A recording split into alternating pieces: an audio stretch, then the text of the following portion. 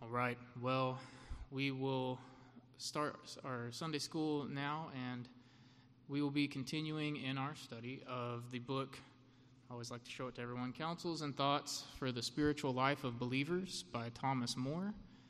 If you would like a copy, we should have some in the bookstore once it's open. So if you don't have a copy already and are looking for one, I would definitely recommend you pick it up. I was Yes. No copies. Okay. Are we getting refills or? Okay. Sorry. Well, try to find someone who has a copy and is willing to share, or get together maybe and have a Bible study, or that's always a good opportunity to get together to study. I know it's been in limited print. It's not a book that's easy to find either, but maybe put it down on your list of books you're going to try to get your hands on at some point in time. I say that because there's a lot of wisdom in this book, and it's written in a way that the chapters are often short and succinct. You can read a chapter almost like a devotional. You can probably read most of these chapters in 5 to 10 minutes fairly easily. And he's going deep on theological topics, but it's also very easy to read and understand. Like you can pick it up, and it's not like a theological textbook where you're trying to clear your mind and really, think hard. He writes it in a way that's very easy to follow. So anyway, I always like to promote the book because I do think it's a really good one, and I hope you'll agree. But we'll go ahead and get started here. Today, we'll be picking up in the book in part 3. So last Sunday, if you remember, Pastor Fry finished us up in part 2 of the book. And now we will be starting off with the first 4 chapters of part 3 of the book. And that's what we'll be covering today. If you recall from the various lessons, if you've been here since we started the book, Moore essentially has divided up the parts in this way. He started out in the first part of the book essentially reminding Christians, because this book is written to believers, it's really geared toward believers. He's reminding Christians of their standing in full salvation before God. He's giving a lot of encouragement in that first section of the book and reminding us to take joy and happiness in knowing that we have salvation through Christ. That's where he starts. Then as he moves into the second part of the book, he starts talking about, he goes from the encouragements, which still are there, to exhortations. And in particular, in the second part, he's exhorting the believer to remember their standing in Christ as they look to go to battle with indwelling sin in their life on a daily basis. So the second part of the book is really focused on that conflict with indwelling sin. And now, in the third part of the book, Moore is turning his attention to, okay, now we're going to focus on remembering our standing in full salvation in Christ as we seek to walk with Jesus on the daily path. The title of the third part of the book is Concerning a Life of Faith on the Lord Jesus and Walking in Fellowship with Him in the Daily Path.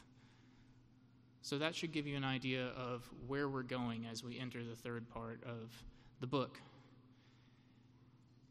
Interestingly, Moore here has sort of followed a similar structure as to what the Apostle Paul has done in the book of Ephesians.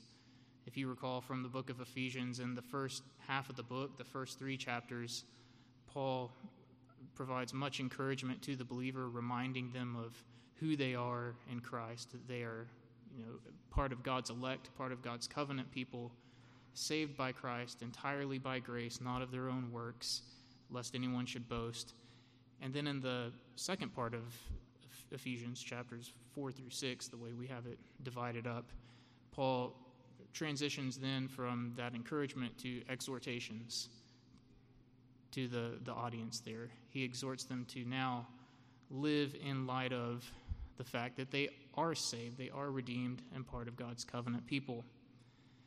In chapter 4 of Ephesians, in verse 22, Paul exhorts his audience to put off the old self, which belongs to your former manner of life and is corrupt through deceitful desires, and to be renewed in the spirit of your minds, and to put on the new self, created after the likeness of God in true righteousness and holiness.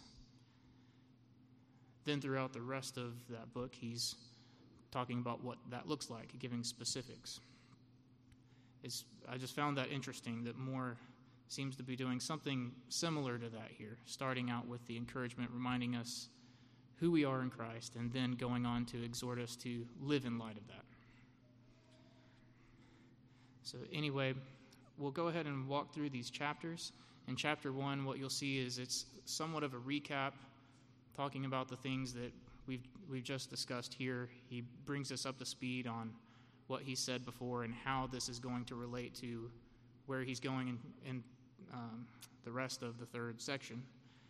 Then in chapter 2, he's going to talk about our need to continually be looking to Jesus in order to have a fruitful walk with him on the daily path. In chapter 3, he's going to talk about now that we're looking to Jesus, we need to make sure that we are seeing that every need we have in life is met in him. And then in chapter 4, which we'll spend probably a majority of our time on today, if everything goes as planned, he talks about a very important subject in the life of all believers, and that is, he has it titled there, Concerning Sincerity of Heart in Walking Before God and Before Men. So he takes on the topic of sincerity of heart in our Christian walk. All right, so with that, we will start off looking at the first chapter here. As I mentioned before, Moore gives in the first chapter a summary of what he's discussed to date in the book, and then ties that into what he's going to talk about in the third section, which is that daily walk with Christ and that looking to Christ for our daily needs. I won't dwell on this too much because we have talked about these things in the past in other Sunday schools, but I still think it's worth at least reading through this excerpt that I have here from Moore from the book, because it's so good. It's so encouraging to read what he says here, and then it also does help to sort of get our minds focused on where we're going. So let's go ahead and read what Moore says here in that first chapter. Moore says, "All things are yours and are directed and overruled by the Lord Jesus, specially for your good. All grace is yours here, and all glory is yours hereafter, and all because Christ is yours and you are his. Your trust in him for that salvation you deeply feel your need of is the evidence that not only the salvation, but that all else is yours." So there's that encouragement we talked about. Now he turns to exhortation. "Live then in the enjoyment of what is so freely given you of God, and seek increased grace for victory over your evil heart, and for a quiet but decided testimony for Jesus, wherever in providence he has placed you. The power or strength of grace which you need for this is given you in Christ Jesus. He is to you not only the salvation of God, but the power of God, and the power of God to be made use of daily in all daily need. Bring in conscious helplessness all your need to Christ, not merely in a general way, but bring each need distinctly and individually to him, as each need arises, asking him to be your help and strength therein." As we talked about, this is great encouragement, then also a strong exhortation to remember each day to be walking with Christ, looking to him to help us with all of our daily needs, including what we talked about in the second part of the book, in dealing with that ongoing conflict with indwelling sin.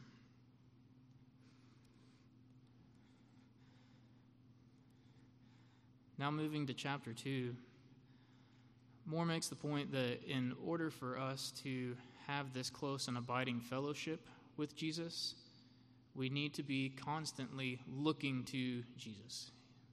He uses that phrase over and over, looking to Jesus. Now, we might read this and say, okay, yeah, that's obvious. Clearly, we have to be looking to Jesus to be walking with Jesus on the daily path. But yes, maybe it's obvious, but how often do we not do that? How many times do we find ourselves in, walking that daily path, overcome with the weight of responsibilities that we have in the world, or anxieties within ourselves, anxieties over the things that we have to do, frustrations, all of these things, they add up, and we feel the weight of all of it, and we realize that we're not walking rightly with Christ. We realize there's something wrong, but if we were being honest with ourselves, we would have to admit that much of our attention is not on Christ. A lot of our attention and our mental energy is being spent on worldly things, worldly desires, worldly responsibilities, even things that aren't necessarily sinful, but that's where our attention is, and our attention is not regularly on Christ. We're not coming to him constantly throughout the day, praying to him, thinking upon him, thinking upon the blessings we have in Christ. And so the problem is self-made, and yet we just don't see it. At least we don't see it often until we've already become so overwhelmed that it drives us to see it. So what Moore is saying here, I think, is, yes, it's obvious, but it's not necessarily, easy to do or natural to do. It's not something that we naturally do. We have to purposefully and intentionally discipline ourselves to be looking to Christ continually each day. Let's go ahead and read what Moore says here in this excerpt from the chapter. He says, "It is from the Lord Jesus in heaven that all grace comes to help believers in time of need.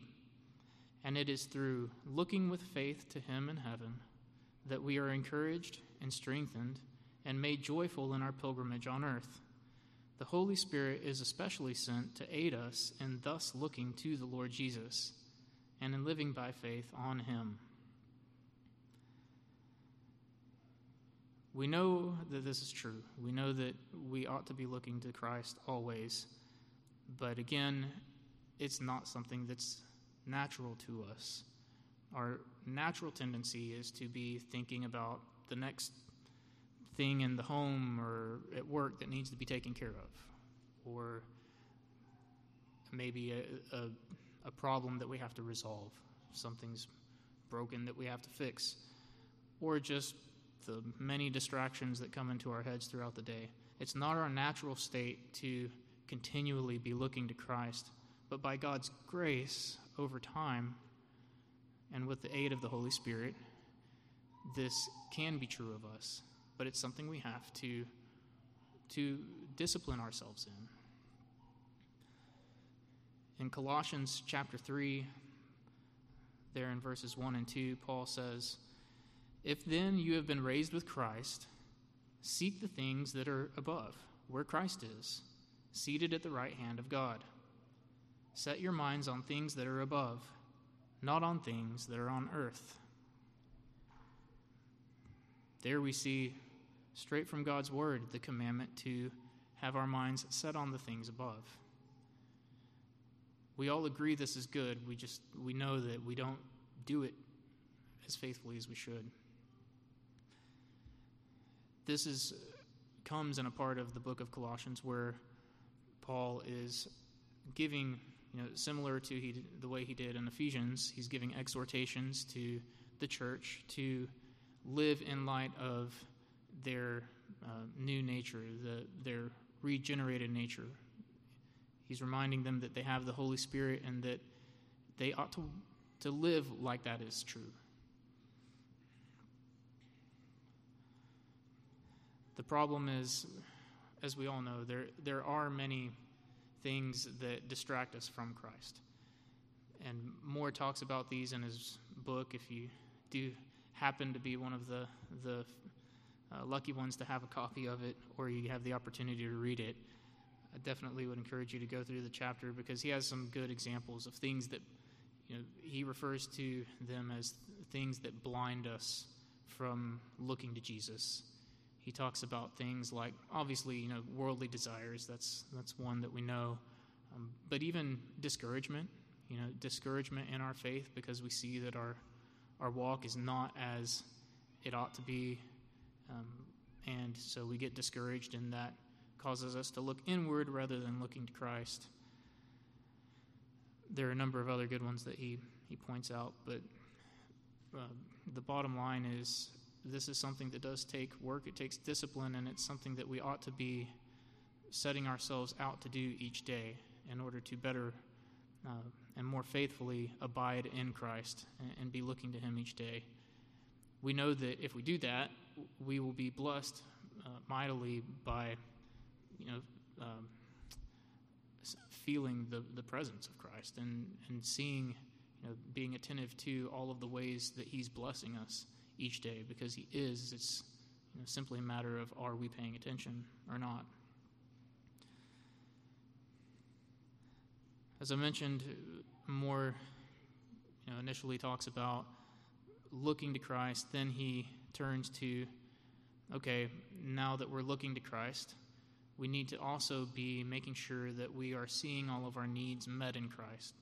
Because indeed, we know that Christ does meet every need we have. But it's important for us to see this, because if we aren't seeing this, if we aren't acknowledging all of the blessings that he puts in our lives, that in turn is going to serve to prevent us from looking to him, from feeling that need to look to him. If we're seeing that Christ has blessed us and we're seeing that he is meeting all of our needs, that's going to drive us to look to him all the more, right? We'll see him as the source of every blessing, and so we'll spend more of our day, more of our time, looking to Jesus. We'll go ahead and read what Moore says here. He says, "Need is the chief characteristic of our pilgrim path, and it is so that we may the more regard that fullness which is for us in Christ Jesus, or rather, that we may the more regard the Lord Jesus himself, who delights out of his own fullness to give grace for grace and sure help in time of need. Often his best and most blessed help is not in the exercise of his power to deliver, but in the gift of his grace to bear, not in the removal of tribulation, but in giving joy in the midst thereof." I really appreciated that last statement that Moore included there, because that's another good one to keep in mind, especially when we're in those seasons of life where we feel like the trials and tribulations are stacking one on another, and we feel great discouragement. We have to remember that many times the way that Christ is blessing us is not through the removal of trials, but in his faithfulness toward us in the midst of those trials, and in his giving us the strength to bear what comes our way. In 2 Corinthians chapter 9, verse 8, we read, "And God is able to make all grace abound to you, so that having all sufficiency in all things at all times, you may abound in every good work." God is the source of all grace in our lives. In Philippians 4, chapter 19, or verse 19, we read, "And my God will supply every need of yours according to his riches and glory in Christ Jesus." Every need is met in Christ. It's important for us to read this time and again and remember this and hold fast to this.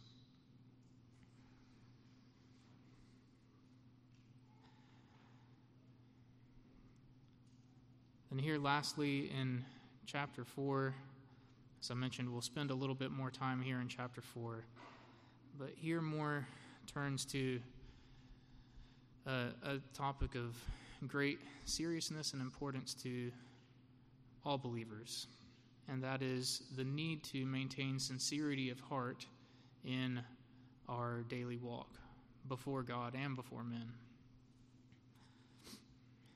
This may feel like somewhat of an abrupt shift from what we've talked about before, but it does make sense why Moore would now turn to the subject of the heart.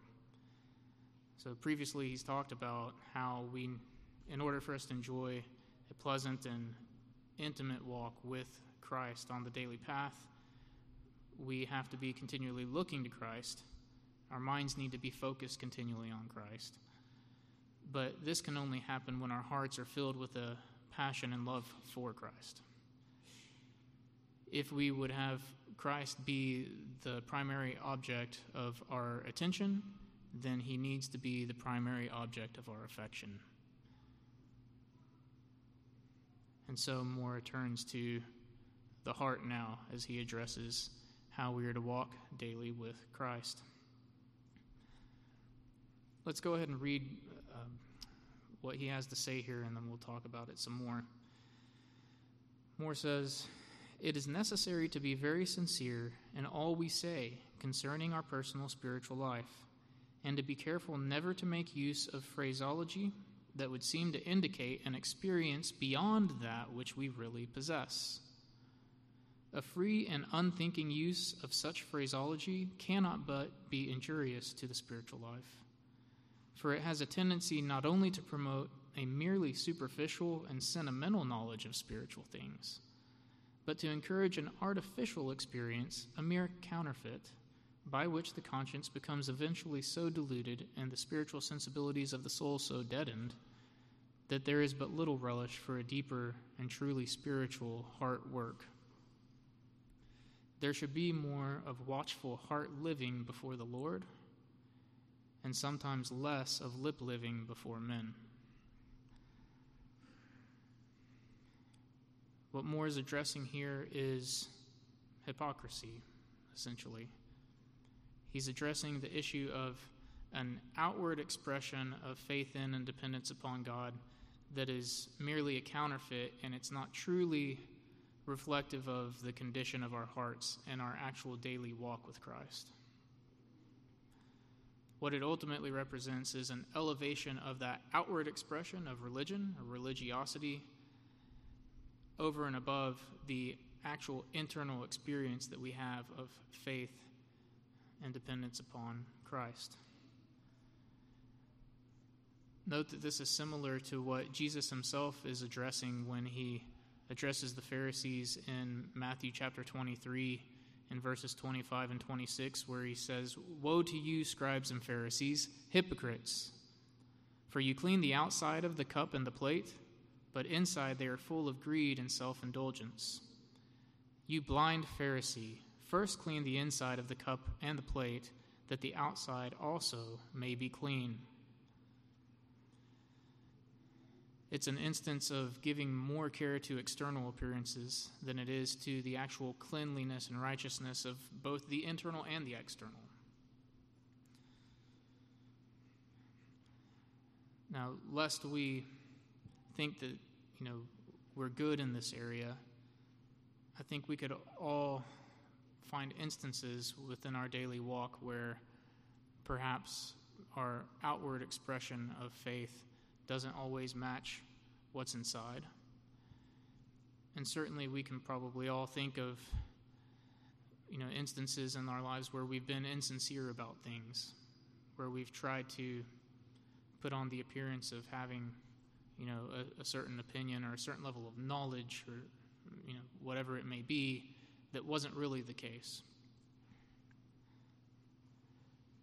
Now the question might be asked, why would anyone do this? Why would anyone project an outward appearance of faithfulness when inwardly there is a lack of trusting upon God and a lack of faithfulness in our daily walk, a lack of communion and prayer, or a lack of time meditating upon the Word and the truths therein? And there's multiple reasons why this could be the case in the life of a believer or maybe a professing believer. In some cases, this temptation to put on a false outward appearance, it may arise from genuine desires for the blessings of sanctification, but a lack of desire for fellowship with the God who provides that sanctification. In this case, we may see brothers or sisters in Christ who have been walking with the Lord for years or for decades, and we see in them the fruits of the Spirit, right? We see, that they have wisdom, that they can speak into various situations, gentleness, kindness, self-control, all of the fruits of the Spirit, good discernment, a deep knowledge of Scripture, a love for Scripture. Maybe they're very faithful in prayer. We see these things, and we may have actually a righteous desire to also share in these fruits ourselves, to be able to demonstrate these fruits ourselves. But the problem is in this type of scenario that we don't necessarily have the zeal for the Lord to be going to Him and walking with Him in daily fellowship that gradually, over time and with patience, brings forth these fruits. In other words, we see the fruit and we want the fruit, but we don't want to do the work of planting the seeds and watering the plant and nourishing the plant and patiently trusting in God to provide the growth so that eventually that fruit does come forth. This may be one of the reasons why someone would be tempted to be insincere in this way. They want so badly to show forth these fruits. The problem is they're wanting the blessings of sanctification, but in the process they're missing out on the true and greater blessing, which is that opportunity to walk with Christ on a daily basis, to walk closely with Him, to cling to Him and be praying to Him, bringing all of our needs and setting them before the cross. And then over time, seeing the Lord's work upon us in conforming us to His image, growing us in a love for Him, a knowledge of His word. These are the blessings, the true blessings that ultimately result in the fruit of sanctification. And this type of situation that we're talking about, one of hypocrisy, one of wanting to bear the fruits, it's one where we're missing the true and greater blessings because we just want the blessings of the fruit, the result of sanctification. Another reason that someone might fall into the temptation to be insincere is that it's a more sinister one. It's that we maybe see those fellow believers exhibiting the fruits of sanctification, and we hold them in high regard. We look up to them, and we see that others do as well, and we covet that. We covet that status that they seem to hold, that we have, that we see in them, that other people look to them and look to them for wisdom and appreciate them, and we want that because of our pride. That is another reason, like I said, a more sinister reason why someone might be led to act in an insincere way, because they don't actually want to walk with God. They just want to look good before others. That's one that, I think as we undergo sanctification, that becomes less and less of an issue, hopefully in the life of the believer, but it's one that we shouldn't ever be so arrogant to think that it couldn't affect us at some point. And we need to be on guard against it. Yep. Yep. Yep.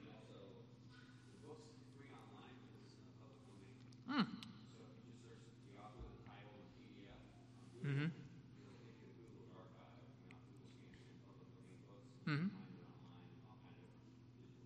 Okay, the whole book, not just a preview or anything?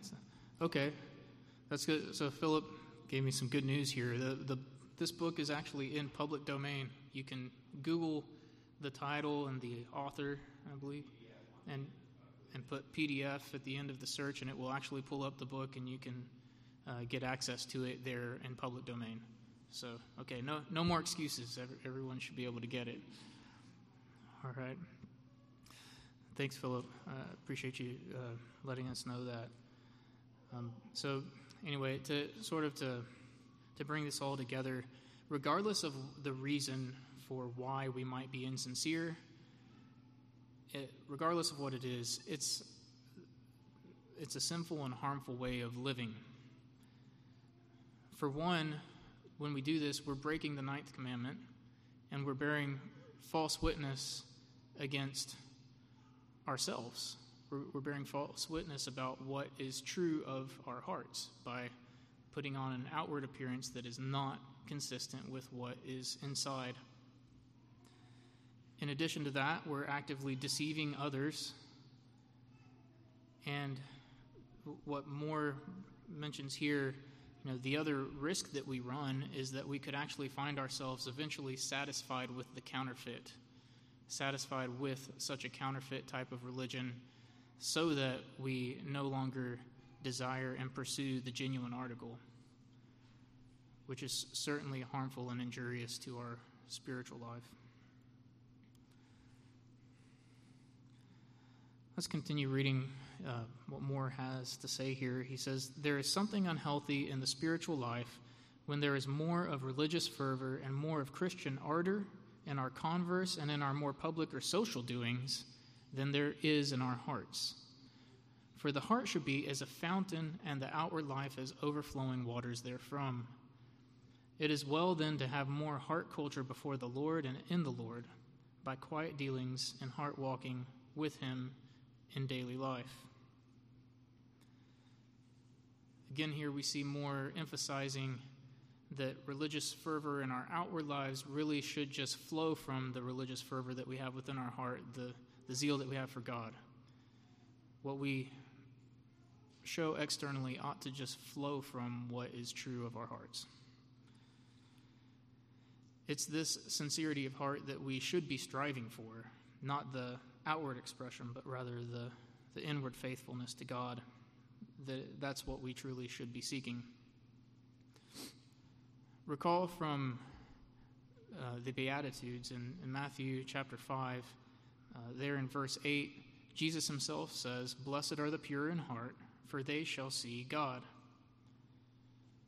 Indeed, a pure and sincere heart is a great blessing in the life of the believer.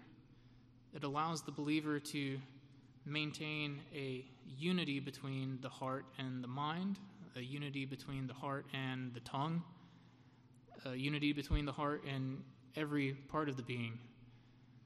Anytime we start to divide ourselves so that there's a division between what we're feeling in our hearts versus what we're saying or what we're doing, our works, we feel that tension, and that often leads to anxiety because we know that there's a disconnect there, and it certainly can hinder our spiritual growth. I wanted to read quickly for you from Calvin's commentaries on this particular verse there in Matthew chapter 5, verse 8. Listen to what Calvin has to say about this particular verse. He says, "Purity of heart is universally acknowledged to be the mother of all virtues. And yet there is hardly one person in 100 who does not put craftiness in the place of the greatest virtue.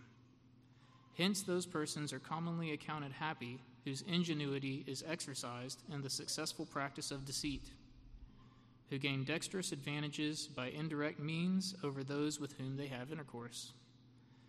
Christ does not at all agree with carnal reason when he pronounces those to be happy who take no delight in cunning, but converse sincerely with men and express nothing by word or look which they do not feel in their heart.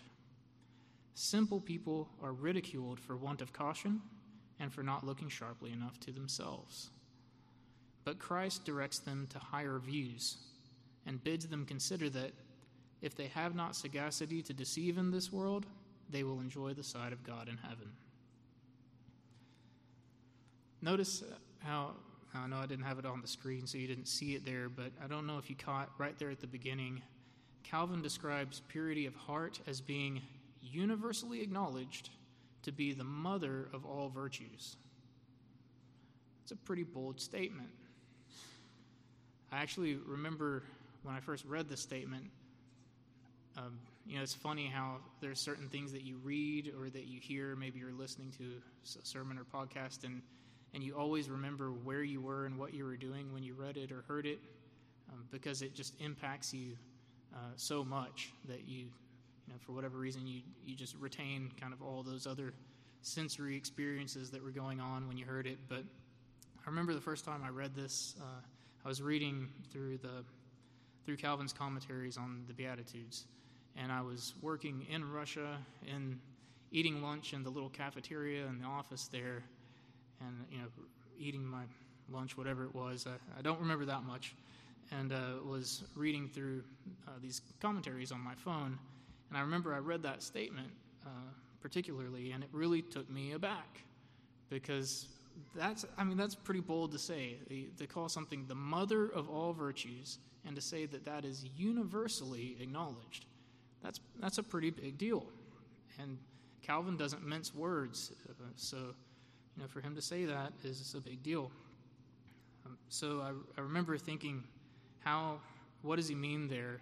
How could we see purity of heart, sincerity of heart as being the mother of all virtues? Now, you or I may or may not agree with Calvin on this. It is a very bold statement, but I do think we can, reason, together to understand why Calvin might come to such a conclusion, why he might be willing to say something like that. I think, in a sense, purity of heart could be described as being the mother of all virtues, because if you recall, and we've talked about this before, but in order to perform a righteous act or a virtuous act, we have to not only be doing the right thing, but be doing it in the right way and for the right reason. And for something to actually be virtuous, it has to be done for the right reason. Now, if we do anything with an insincere heart, then I don't think we can actually say that we're doing it for the right reason. There's some ulterior motive there, if we're not truly acting out of the conviction of our own heart, that this is the right thing to do, this is what we should be doing. And so I think in this sense, Calvin may be onto something. In order for any other virtues to exist, you have to first have purity of the heart and sincerity of the heart. If you don't have that, then whatever else you're doing that might be the right thing to do is going to be done for the wrong reason. It's going to be done in insincerity and in a lack of conviction. Well, anyway, that was my best interpretation at it, but as I mentioned, it's something that really struck me and hit me hard when I was reading it, because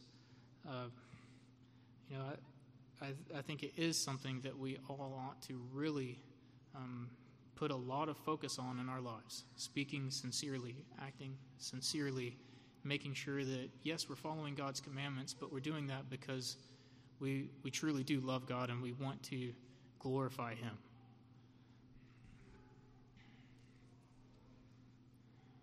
Of course, Calvin's not the only one who talks about sincerity of heart. We see all throughout Scripture that sincerity of heart is described as a virtue, and certainly as a supreme virtue that is a necessary part of the life of the Christian. We'll go ahead and read through just a few examples. In Joshua in chapter 24, we read this is part of Joshua's sort of final speech to the people of Israel, and he's exhorting them to serve the Lord in faithfulness and to remember all that the Lord has done for them, bringing them out of Egypt and to the promised land. And he says there, "Now therefore fear the Lord and serve Him in sincerity and in faithfulness. Put away the gods that your fathers served beyond the river in Egypt, and serve the Lord. And if it is evil in your eyes to serve the Lord, choose this day whom you will serve, whether the gods your fathers served in the region beyond the river, or the gods of the Amorites in whose land you dwell. But as for me and my house, we will serve the Lord." Again, here we see that Joshua doesn't just command them to serve the Lord. He says that they ought to serve the Lord in sincerity, not just in a way of lip service or following the traditions that have been handed down to them because that's just what we do. He commands them to serve the Lord in sincerity. In Romans chapter 12, verse 9 and 10, we see Paul commanding the church there, "Let love be genuine, sincere. Abhor what is evil, hold fast to what is good. Love one another with brotherly affection. Outdo one another in showing honor." There, Paul is commanding the members of the church to love one another with sincerity. Show a sincere and genuine love to one another. Don't be fake with one another. Love each other genuinely. In 1 Timothy chapter 1, verse 5, Paul talks about his ministry and the purpose of his ministry and juxtaposes that against others who would pretend to be serving the Lord. He says, there starting in verse 5, "The aim of our charge is love that issues from a pure heart and a good conscience and a sincere faith. Certain persons, by swerving from these, have wandered away into vain discussion, desiring to be teachers of the law without understanding either what they are saying or the things about which they make confident assertions." That's pretty good. That the aim of their charge, the reason they're doing what they're doing, the reason they're going forth and preaching the gospel is obviously for God's glory, but he says here the aim is a love that issues from a pure heart and a good conscience and a sincere faith. He's not looking to spread a fad. He's not looking to spread a political movement that will help people to gain power. He's looking to bring people to faith in the Lord, to a sincere faith in the Lord. Similarly, he makes some comments to this effect in 2 Corinthians. There in chapter 1, verse 12, he says, "For our boast is this, the testimony of our conscience, that we behaved in the world with simplicity and godly sincerity, not by earthly wisdom, but by the grace of God, and supremely so toward you." He reiterates this in chapter 2, there in verse 17, where he says, "For we are not like so many peddlers of God's word, but as men of sincerity, as commissioned by God, in the sight of God, we speak in Christ." It's a good reminder there that Paul provides us that everything we do is in the sight of God, is it not? Therefore, we ought to be sincere, because our hypocrisy isn't ever going to fool him. In 1 Peter chapter 1, verse 22, Peter says, he exhorts his readers, "Having purified your souls by your obedience to the truth for a sincere brotherly love, love one another earnestly from a pure heart." Echoing what Paul had said, right, in Romans chapter 12. In 1 John chapter 3, verse 18, John says, "Little children, let us not love in word or talk, but in deed and in truth." Don't just put on an outward appearance of love toward one another.